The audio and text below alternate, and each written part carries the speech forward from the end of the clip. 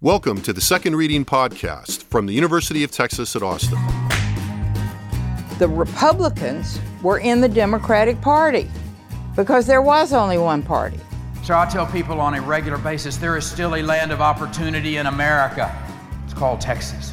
The problem is, these departures from the Constitution, they have become the norm. At what point must a female senator raise her hand or her voice to be recognized over the male colleagues in the room? And welcome back to the Second Reading Podcast. I'm Jim Henson, director of the Texas Politics Project at the University of Texas at Austin. Extremely happy today to be joined by two excellent guests. A very frequent guest, Josh Blank, research director of the Texas Politics Project. Good mid-morning, Josh. Good morning.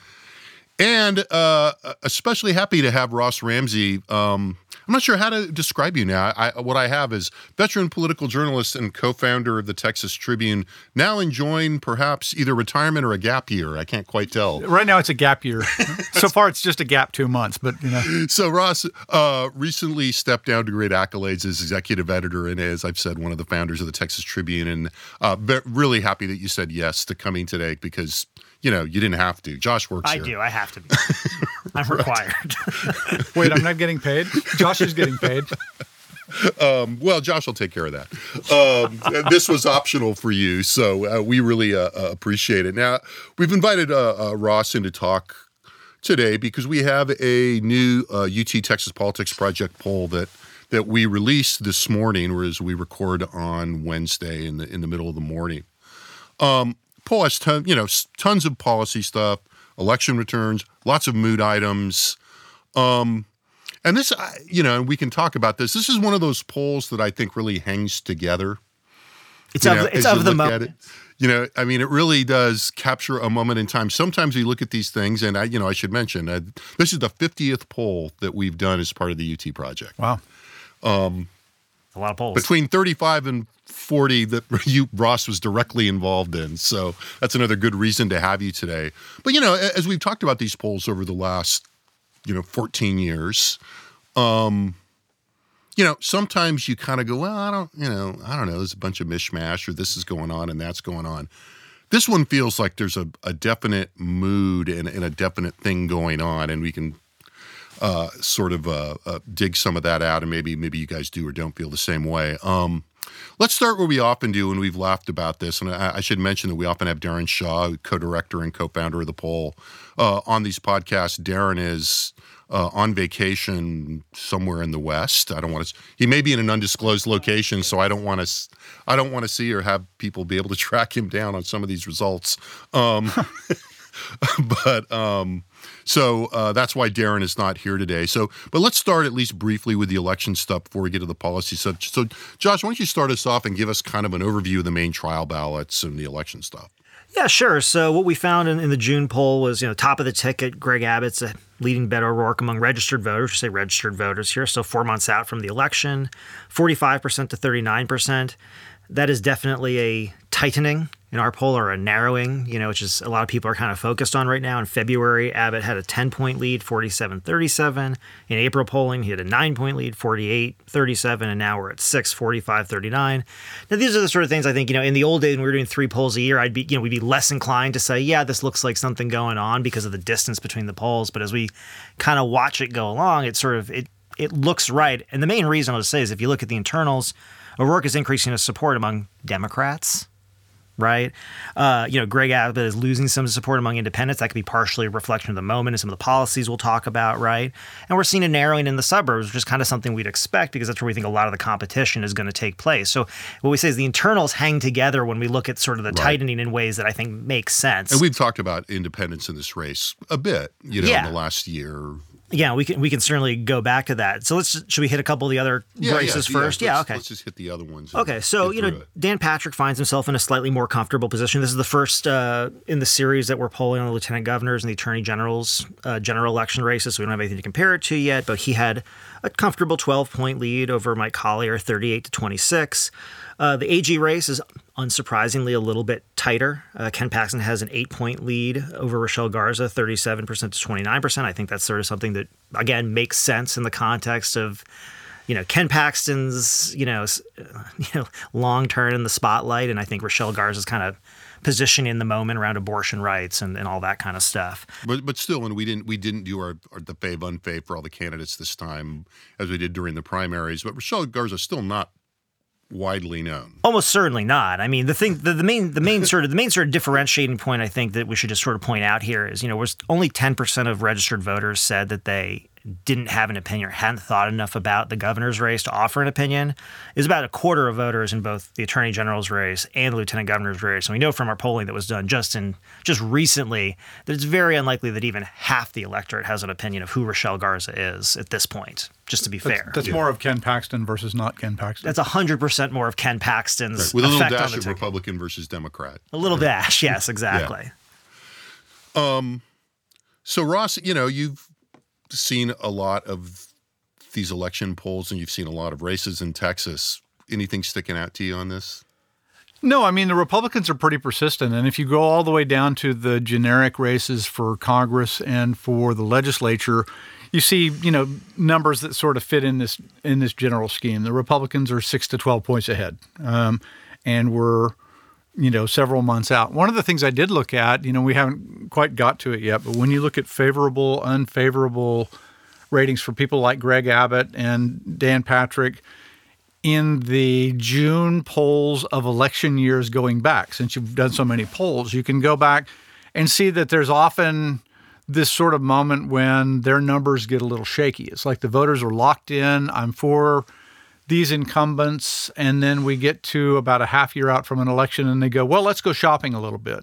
And they generally, in Texas in the last 20 years, certainly have come home. A couple of exceptions, but they've come home. I don't know what'll happen this time, but you're clearly, if you're looking at the shifts in their numbers of favorable, unfavorable, there's some reconsideration of the incumbents. And even with that, they maintain their leads, it looks like. Yeah, that's like a direct political science kind of observation, actually, which they call like enlightened partisanship. And the idea is if you're listening to this podcast, like, your partisanship is accessible to you. It might even be like, something that's pretty like close to the surface. Core identity. But I think, there's something that, a stat that's been going around a lot lately that I think kind of is a good example, which is, if you look at political Twitter a lot and think, oh my God, this is the world. It's like, yeah, except like 80% of adults have never tweeted in their lives. Right. And similarly, most people, are kind of going around and dealing with other stuff. Their allegiance to like their football team or, their college alma mater might be higher than their party.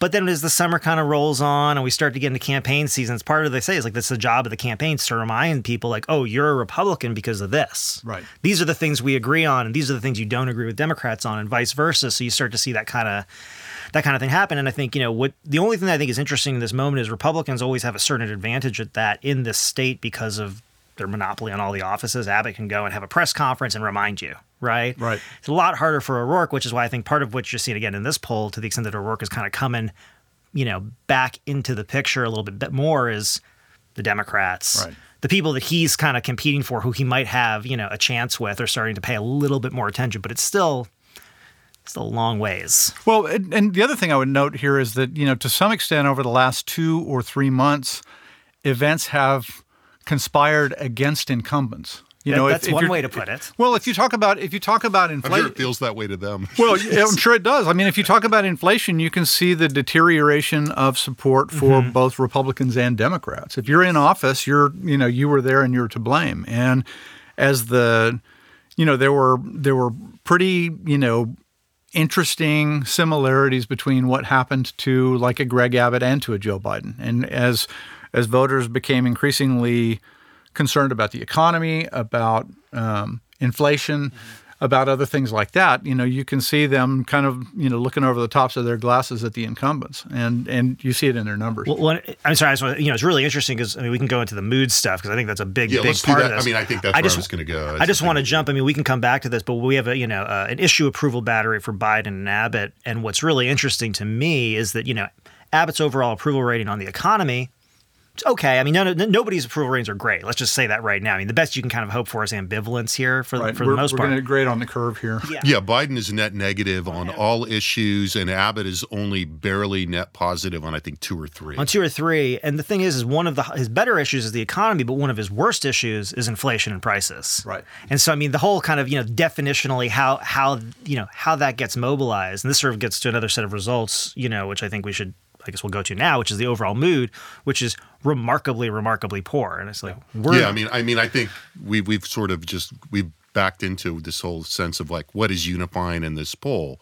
And it is, job approval ratings for anybody that's elected to anything is down, some much more than others, which we'll touch on. But also the what we have thought of as our general mood indicators are just, for this poll, again, after 14 years, historically negative. I mean, Texas wrong track is 59, right track 31, wrong track 59 for the state. 59, highest negative number we've seen in our polling. But to balance that, to your point, Ross, the U.S. right track, wrong direction is even worse. Yeah. 16 right, 76 wrong direction. National economy, asking people whether the national economy is better or worse than a year ago, 73% say that it's worse. Texas economy, well more than half, 58% say it's worse. People's home economic situation, 53% say it's worse than it was a year ago, and on and on. And and the thing is that just to add to this, there's something kind of important here, which is these are also big upticks since April. I mean, this isn't as though this was like, we've been kind of, I mean, as you said, sometimes you do a million of these polls, and sometimes, we're kind of talking, you're in the situation of like, no, this is interesting. Like, really? Because it didn't change. And people like Ross look at me like, yeah, sure. But in this case, we're talking, I mean, just for example, the country wrong track number, 76%, that's up 10 points over April. I mean, this is not a long period. This is where I was going, it's a external factor. The news has been terrible. And all of the things that, the atmosphere has soured considerably in the last 10 or 12 weeks, since that April poll came back in. And you can see it in these numbers. And you can see it not only in the concerns that they have, their most important issues, but certainly in how they're feeling about all these incumbents. Well, back in August, Ross, you and I were I can't remember who. I think I was calling the outlook dour and you were calling it sour. And that's when the Texas track was at 52 wrong track. Right, which was that point was a record. Just as an aside. I mean, that was a record then. So, I mean, I think the question then becomes, how much does a national environment and mood and economy that is sort of anti-big D Democrat, does it become anti-incumbent at some point is sort of the question. I mean, if you keep going in this direction at some point, it's hard to be sitting there at the top of the tick and say, I mean, in Abbott's case, Joe Biden has been in office for 18 months, parentheses, I've been in office for 90. And somehow, everything that's going on in Texas is his fault. When you take that and you add it to some of these other sort of big, high-profile incidents and sort of, I think politics and policies around abortion and guns and these sort of other things that are kind of hard for people to avoid, even the people who aren't necessarily walking around with their partisanship on their sleeve, it does make you wonder whether Texas voters are going to come into the fall looking at things a little bit differently than we've normally expected them to. I think all the boats could sink, but I think the Democratic boats get swamped first. Yeah. And the best thing going for the Republicans is that they're the least disliked party. Right. But everybody's sort of disliked. Yeah, I mean, there's a real the people in charge are not doing a good job kind of sense here. Well, and not just the people and the institutions. I mean, part of this, this is the difference between, politics is emotional and government's logical, right? And if you look at this and you say, to what extent are Joe Biden or Greg Abbott directly responsible for inflation? Well, it's a little bit mixed, the easy example of this is, everybody gets mad at incumbent presidents when gasoline prices go up. If incumbent presidents really controlled gasoline prices would never go up. I mean, this is. Right, why would you do this? Why would you do that? Well, I wouldn't. But they do. This is the job for chief executives. Is that you're the person on the seat in the dunking booth, and when it's time to throw, you're the one who's going to get wet. Yeah, sure. But I guess the question becomes, does that ever happen in Texas? Because which executive? Well, exactly. Which right. Which executive? And I think that's I think that's kind of what the test is. I mean, I think again, look, I think Republicans in the state are incredibly well insulated for a number of reasons. At the lower level because of redistricting. At the top level, one, because of an advantage in the number of voters in the state who turn out regularly. So let's just admit, that's a fact, right? And the advantages of incumbency and resources. The advantage of incumbency is the advantage of having a 1,200-mile border with Mexico, which, as much as it is a perpetual policy problem for Texas, it's also a political opportunity that allows that accrues to the Republicans. Advantage. Yeah. Well, I guess does it ever happen? That's what was so interesting about 2018. Wasn't that it happened, but it, particularly at the Ted Cruz level, it almost happened. Right. He got splashed. And it raised the possibility of, wow, that could happen. I think the odds of it this time appear to be pretty low. Yeah, I agree. I mean, to me, what I think is, you look and kind of go back to the polling numbers. I mean, there's been a number of, a higher frequency of trial ballots are coming out now in Texas. And I think, there's a little bit of a tendency to sort of overinterpret, each one as somehow some kind of major new data point, when really they're painting a broad picture, snapshots in time, whatever. But you kind of look at it and you say, if we were talking in 2014 or 2016 about the idea that, the Democratic candidate for governor is going to be about a 5-6 point deficit in the summer with the Republican candidate, who would have loved that? Wendy Davis would have loved that. Right. Lupe Valdez would have loved that. I mean, the fact is that, this is not a bad place for Democrats to be. And then the question becomes, to my mind, in addition to sort of the campaigns, plus the national environment, plus the Texas environment, does that end up, does Abbott end up overperforming that and kind of pushing that number out a little bit more towards, 8 or 10, or is it more like, 2 or 3, 3 or 5? He may need more of that $50 million than he thought he did. Yeah, well, but I think that big ad buy was to some extent. I mean, look, they have polling numbers. I mean, it's something of a reflection of the fact that this is not going to be easy. Let's circle back on that, on this environmental question, but let's look at a couple of the marquee issues that are right now, I think, feeding into this overall environment in a couple of different ways. So, let's start with abortion. And we should, remind, anybody listening. So the poll came out of the field. The day of the Dobbs decision. The Dobbs decision overturning Roe v. Wade was announced. So it's not reflected here. So it's not reflected here. Which actually, I say, just real quick, that's good. Well, from my perspective, that's good. I was going to go there. Okay, go ahead. You go ahead. It does give us a good, robust, right on the evening of Roe, being overturned. And it was in the field. The full field was after the leak.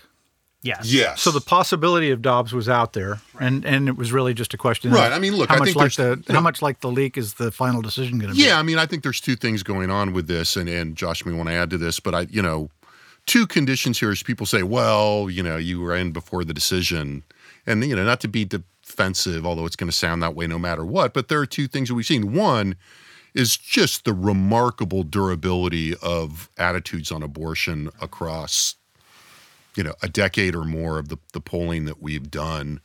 For people that are listening, if you go and you look at our summary sheet, we've got trend data in the summary document and all the graphics there, and there's just not much shifting in people. This is something that people, as Josh have thought about.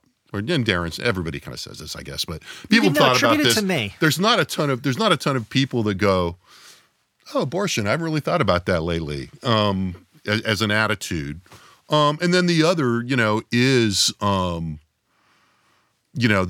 piece that you raised, Ross, which is that abortion was a pretty live issue, and there was a lot of anticipation of the Supreme Court decision. And a lot of anticipation of what it was going to be. Now, we didn't know that leaked draft was going to be necessarily the final decision, but it telegraphed what was happening. Yeah, and fundamentally, the situation on the ground in Texas has not shifted overwhelming. I'm saying, it has shifted dramatically in some senses, but in terms of the legal landscape for obtaining a legal abortion in Texas, I mean, really, the state went from very little access to no access. Right. And so, I mean, ultimately, a lot of that, to your point, too, we had a large discussion around abortion during the legislative session and the special sessions and moving on. So, this has been in the air. And clinics closing. We were already, there was already a lot of media coverage and a lot of people in the situation experiencing the impact of, access to abortion in the state being severely cut back. And just to lay it out, in the run out to this. But so what? Yeah, talk a little bit then about what we got. And there's a reason why, just to make a point here, it's kind of we talk about sometimes it's like, well, if you find a result and it's 90-10, and people say, well, what about the subgroups? It's like, yeah, they're mostly about 90-10. Because you can't really have a bunch of jumping around, right? And it's kind of, I think, abortion, again, at the top level, there's a certain aspect of that, which is that, what we found in this most recent survey is that, asked across sort of a very, very generic set of circumstances. And Jim spoke, I think, in a previous podcast recently about the problems with this question, but it does provide us with a certain amount of time series here. Only 15% of Texans said that abortion should never be permitted. And this is very consistent. That includes 23% of Republicans, also very consistent. That number may be just slightly high, actually, on the overall time series. Then we asked basically about the trigger law in Texas, and what we found is that only 37% of Texans supported the trigger law that automatically bans abortion in the state if the Supreme Court overturns Roe v. Wade. 54% oppose it. We've asked this 5 times between April of last year and now. We've had at least 53% opposition each time, no more than 37% support. This time, what we did to kind of open this up a little bit more is we took a set of questions that we've asked before about circumstances in which people think that women should or should not be able to access an abortion, ranging from, a threat to their health, a serious, health problem, rape, incest, the presence of a birth defect, basically not having enough income, so et cetera, et cetera. We've asked this question before basically as a binary, yes, no. And what we tend to find is that, even the people who say never still allow for abortion in the case especially of rape, incest, and sort of threat to the danger of the mother. What we did this time was we took something to the Roe framework in a sense and said, okay, here are these circumstances. Should a woman never be able to access an abortion in that circumstance? And then we said 6 weeks, 12 weeks, right, 24 weeks, 36 weeks, anytime during the pregnancy, which really kind of layers in. Instead of the whole package, you look at it one thing at a time. Right. What we were really after here, and this speaks to, at least my, and I think others, but my frustration, especially with the existing question, is we decomposed both the time frame and the conditions under which a woman might seek an abortion, the context, right, and broke that down in a much more, I think, direct and clear way, and had people choose an option, express attitudes within both of those in a matrix. Right.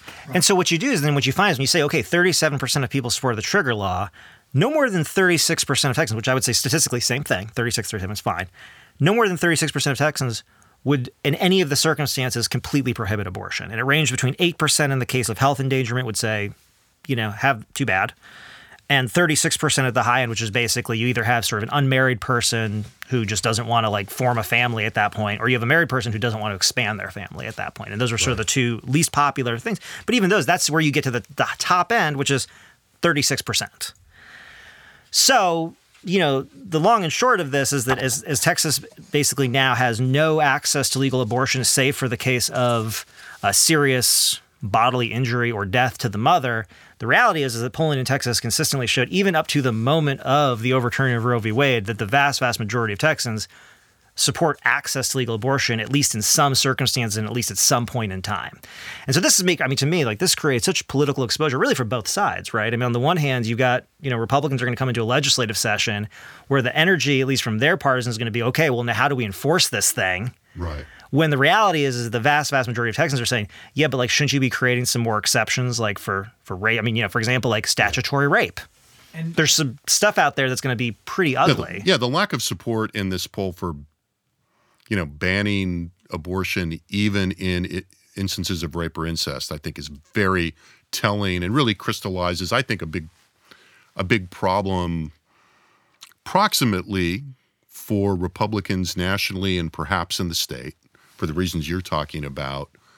But also in the broader sense, it's if you have numbers like this, and this is not the first time we've seen numbers like this, if you're in charge of government, what are you doing? Well, and if you're the Supreme Court, you get to do whatever you want, but that doesn't really answer the question if you're a legislator and if you're now operating in the environment that the Supreme Court has now created, where it's up to you as a state legislator to sort this out. Right. Well, the Supremes didn't do policy; they did law, right? Right. And we could argue that over whiskey, and that'd be fun. But But it's now down to the legislatures to do policy. And you do all of these numbers that you're talking about, and you look at all of these results line by line. What about this situation, this situation, this situation? And you get a set of answers. And then you ask the question in the poll, do you support or oppose automatically banning all abortions if the Supreme Court overturns Roe v. Wade? And 37% say sure. And now, if you're a legislator, you look at that and say, well, that's not what you said over here. And I mean, there's a lot of sand in this.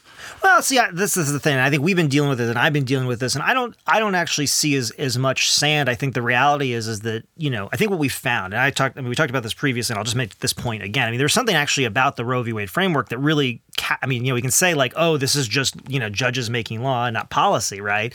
But actually, the framework of Roe v. Wade really matches public opinion in a pretty good way, which is to say, look, within a reasonable amount of time, within you know, gestational age, right? We're talking, there is a pretty wide appetite to allow people to kind of make a choice based on their circumstances. You get a little further out, there's a lot less of an appetite for it. In terms of the range of, you know, circumstances and choices, what you find is, you know, in the sort of classical, you know, again, rape, incest life, there's almost uniform, you should have it be able to access this.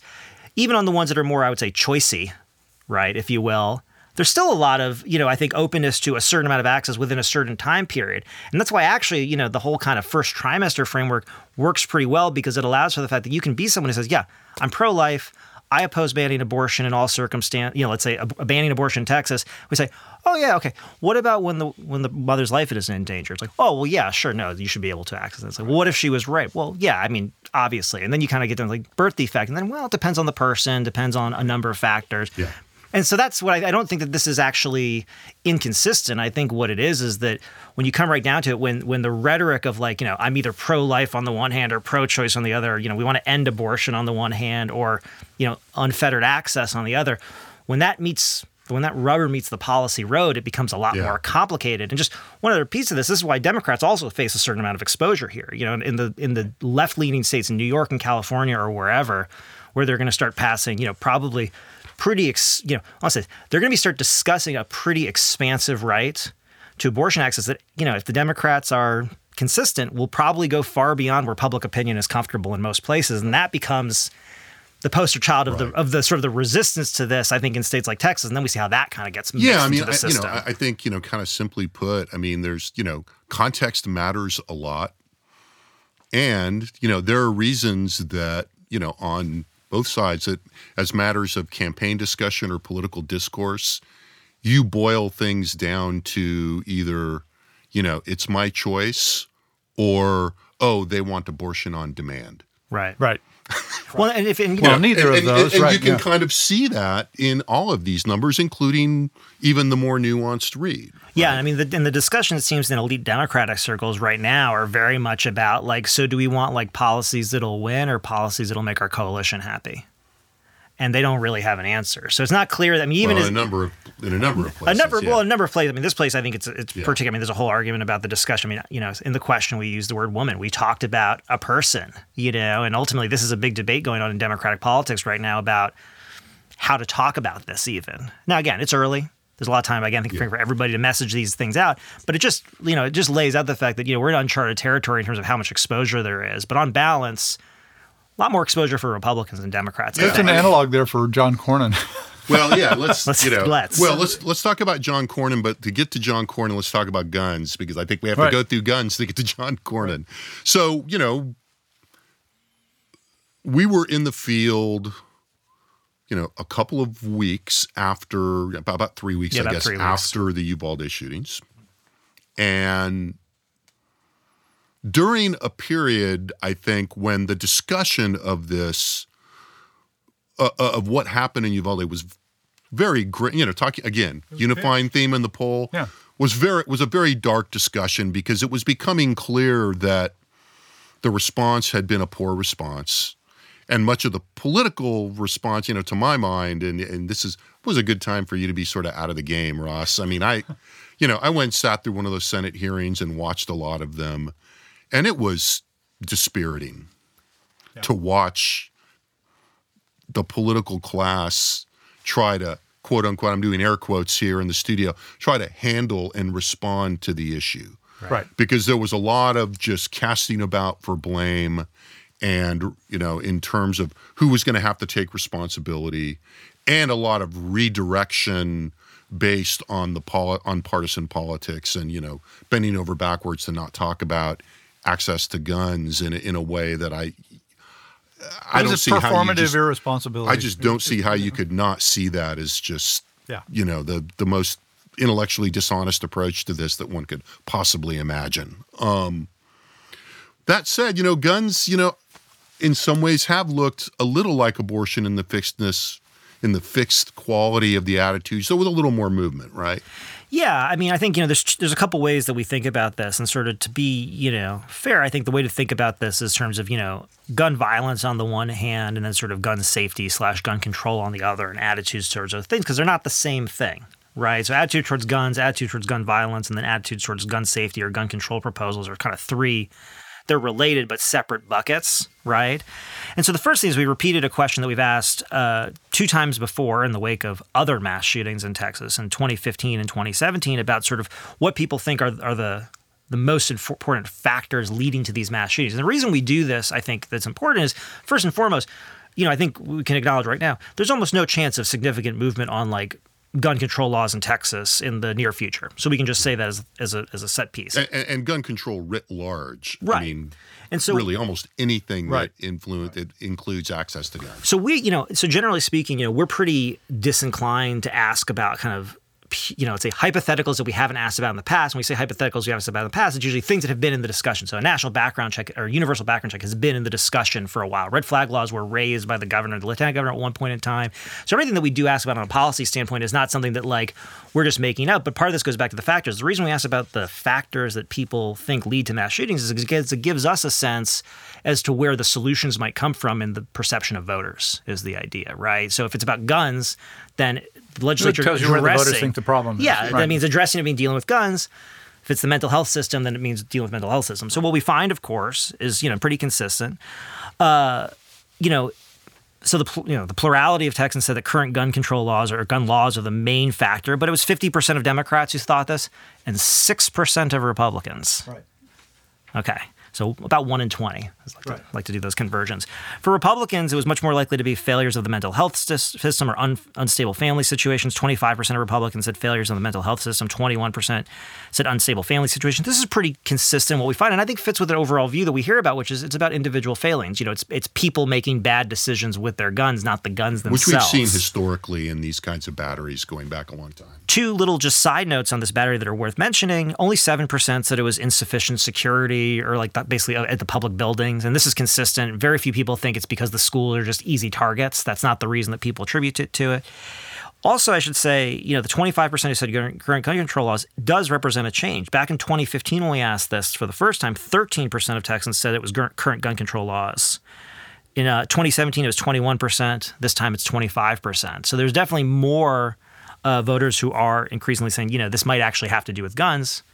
Having said that, the big sort of underlying attitude that really divides this, we ask this question, if more people carried guns, would the U.S. be safer or not, right? And this is sort of the idea. I mean, one of the responses to Uvalde's, well, we need to arm teachers, more resource officers, whatever.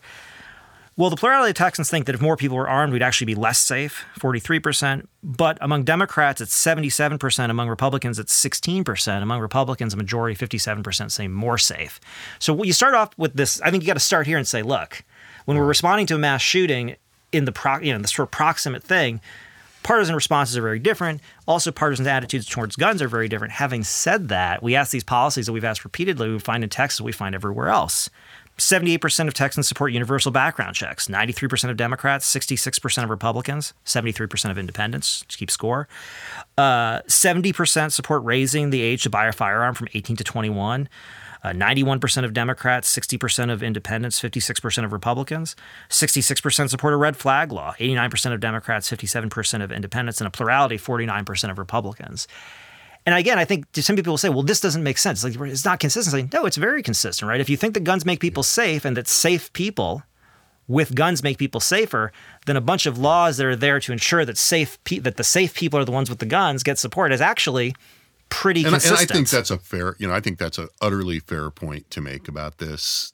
Well, I do too. This goes to John Cornyn. This is what's interesting about this, is he pretty markedly turned the conversation in Congress to the kinds of things you're talking about that were popular both with Republicans and Democrats, and away from the things that were only popular with Democrats. And what you said a minute ago, I don't remember the exact phrase, but you're representing these people in the way that they answer these questions. But then when they go to their partisan flag, he was cutting against the grain, and it cost him in his numbers. It's like, are you representing what people say they want, or are you representing the party they say they belong to? And I think Cornyn's numbers have always, been kind of dreary, but this is a surprising change. I think I used this term somewhere recently, but I think it's utterly fair. I mean, his numbers cratered.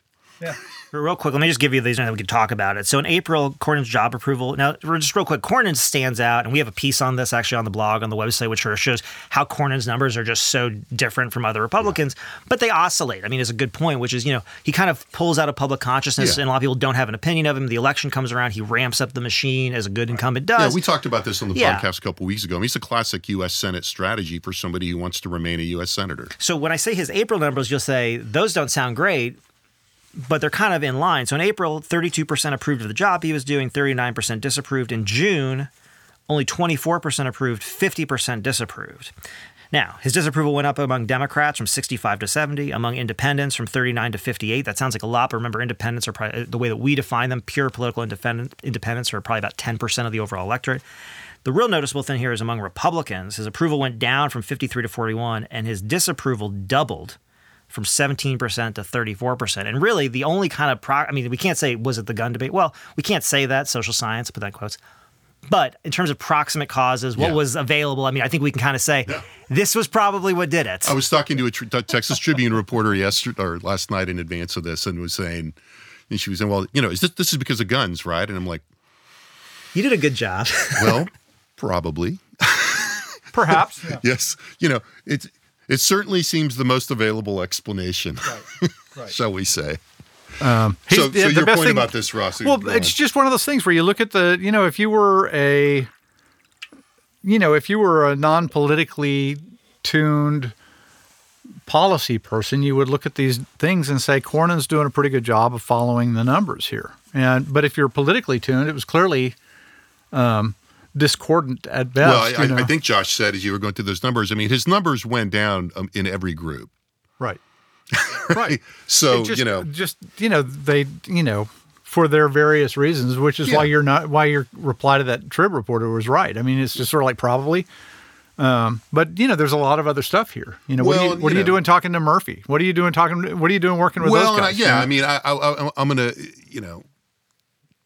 one of the things that we say all the time is, don't the common thing is over-interpreting poll data. I'm about to do that. Okay, get ready, everybody.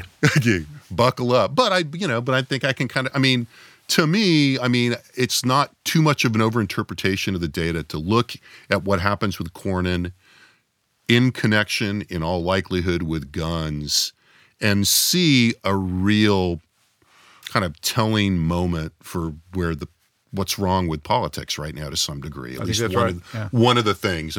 Here's a guy who takes a real institutional strategy.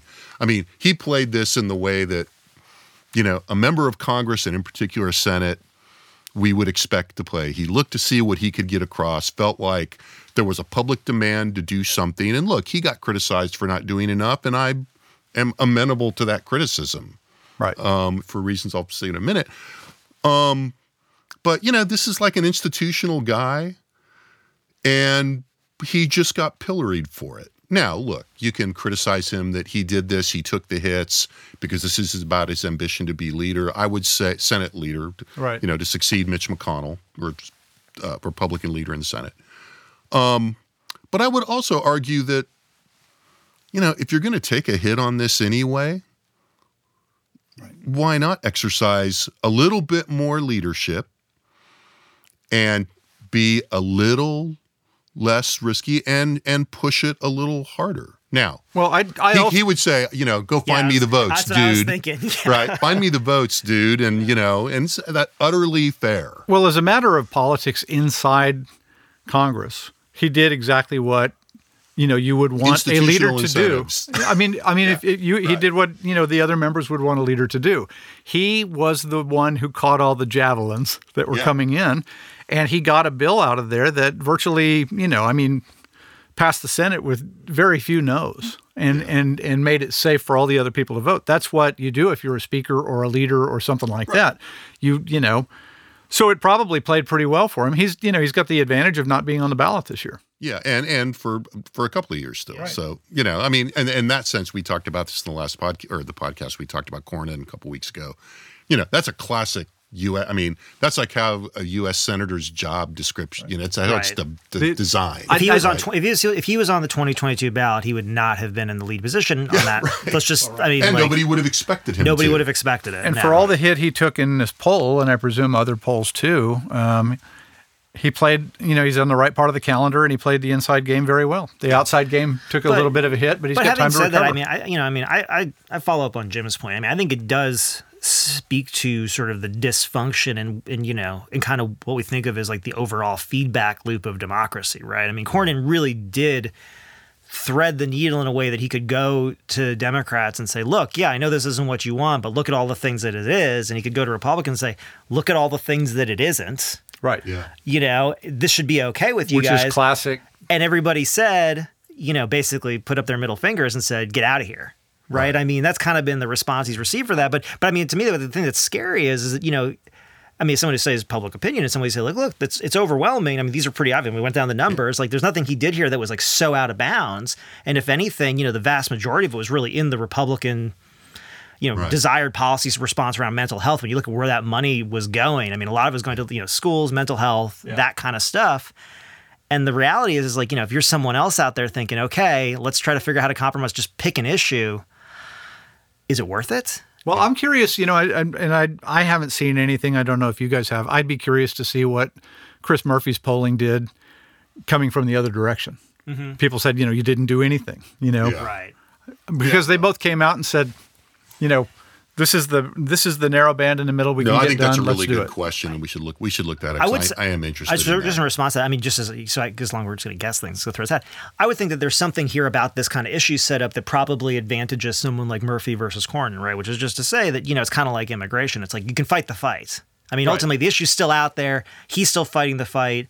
He was still the leader on the Democratic side to even try to get anything through a Senate that nothing can get through. And so to kind of in that sense, it's like by not solving the issue, it's still out there to be solved. So I don't see that. He's also the Democrat who agreed to take a bunch of Democratic issues off the table and did it publicly enough that he was catching javelins for his members. I'm just curious. It would be interesting, but I think Murphy's number is good or bad. There's an underlying. There's something beneath this that is really just sort of not good about where we are because. Right. Look, objectively, the bill that came out, and this, other people will disagree. And look, many of the gun rights groups or the gun safety groups rallied around the bill, which I think they needed to do for tactical reasons. I get it. Personally, I'm not very impressed with what the bill does. It's pretty weak sauce. Right. I think there was a lot of, and I was frustrated with a lot of the media coverage. If you could call this literally historic, right. I suppose, because... Well, it's historic in the sense that the Do Nothing Congress did something. Yeah, right. That a paralyzed institution managed to do something. But, this is gross. But, if I'm paralyzed and I manage to wiggle my toe, but that's all I can do, I'm still paralyzed.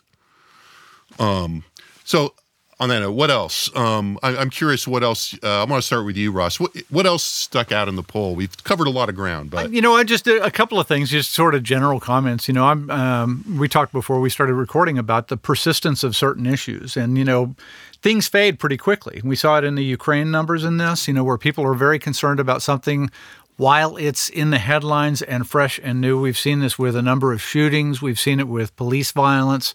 We, have seen it with court rulings, and we're seeing it in Ukraine. And at the same time, some issues remain persistent, So inflation is the one that's rising right now. And inflation and the economy show up in people's listing of most important problems. And yet, border security and immigration persist in there. They're, combined, those are still the top items. So, you get some fluctuations like this. And I think in an election year, this is what can be misleading about a June poll when you're thinking about a November election is we don't know what we're going to be thinking about in October. So, that's one thing. And the other one, and this has been a thing of mine for a long time. I'm always interested in polls, and these polls have consistently done it, that show the difference between sort of the logical underpinning of people's ideas about policy and the emotional underpinning of their feeling about partisanship. So you see something where they say, well, I like this and I like that and I like the other thing. And if you let them choose on a cafeteria plan, they basically, the voters in a poll, write a bill the legislature would never pass. But when you ask them about a straight up question, are you pro-choice or pro-life, they snap back into their emotional party positions. And just, for me, one of the most useful ways to analyze this stuff is to say, okay, are we talking with our brain or our heart here? And they're talking with both.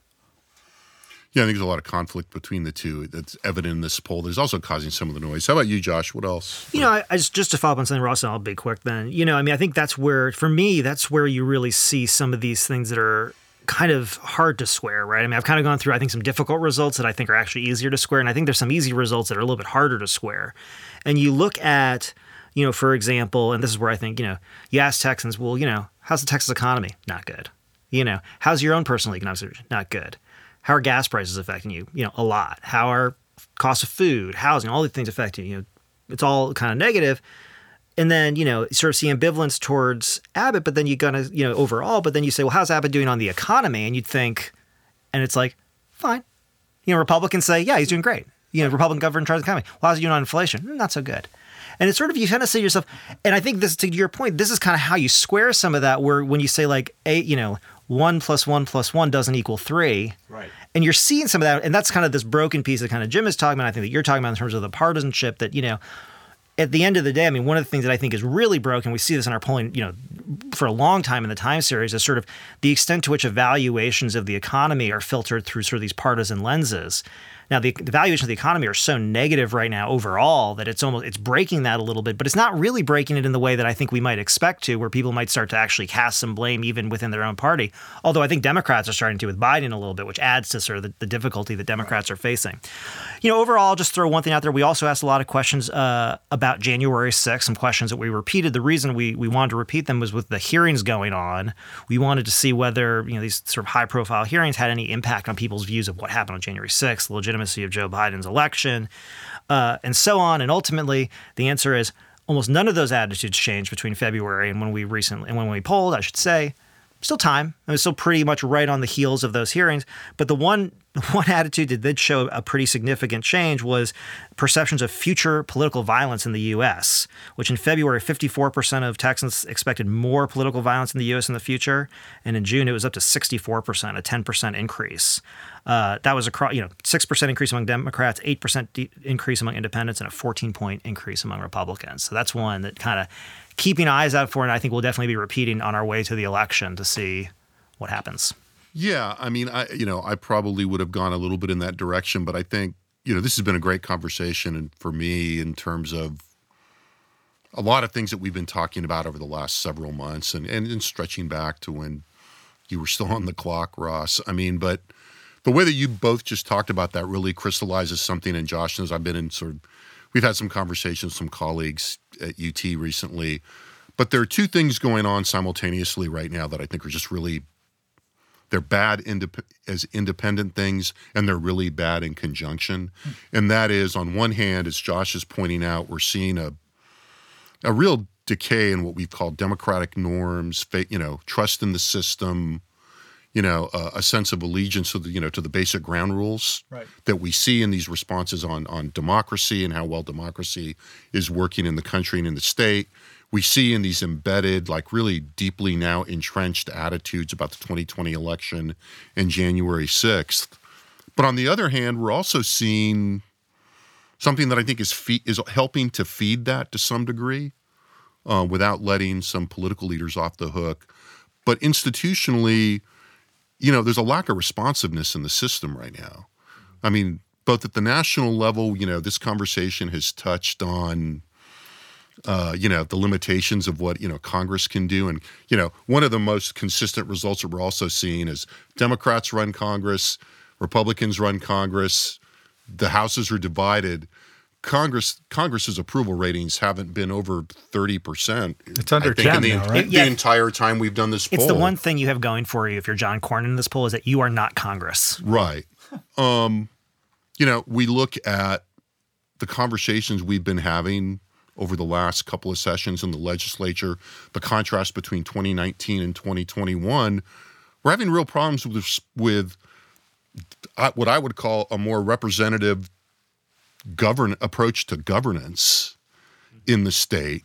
And that lack of responsiveness in institutions at both the state and the federal level at the same time that we're having a real crisis in democratic institutions and fundamental democratic norms, one or the other of those things, needs to change, or we're going to continue on a real path of decay here.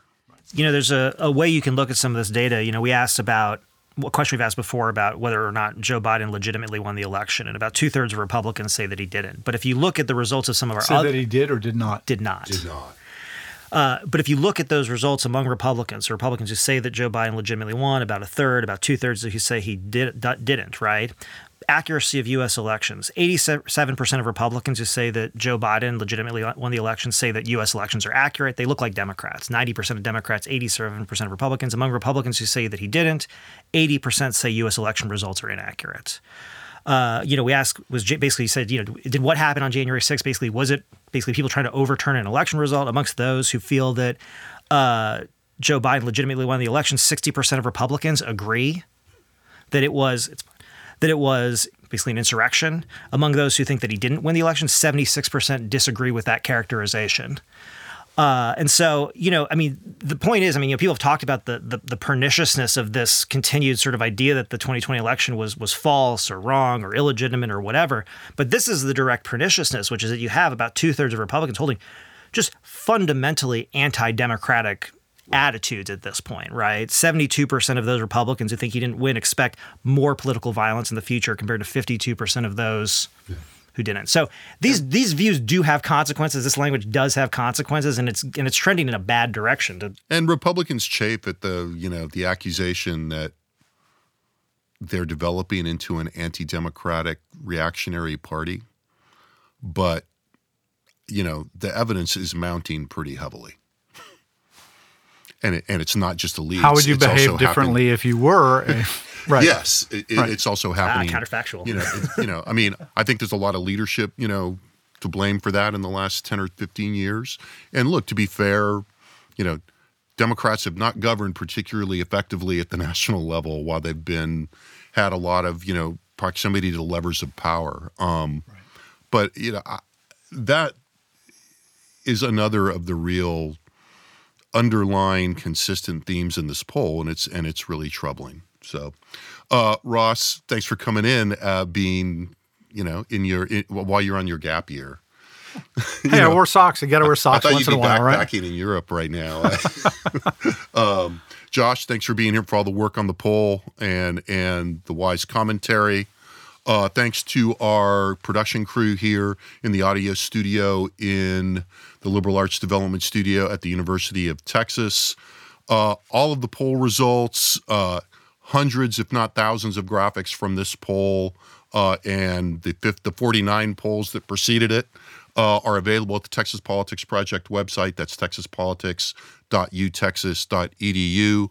Thanks for listening, and we will be back next week with another Second Reading podcast. The Second Reading podcast is a production of the Texas Politics Project at the University of Texas at Austin.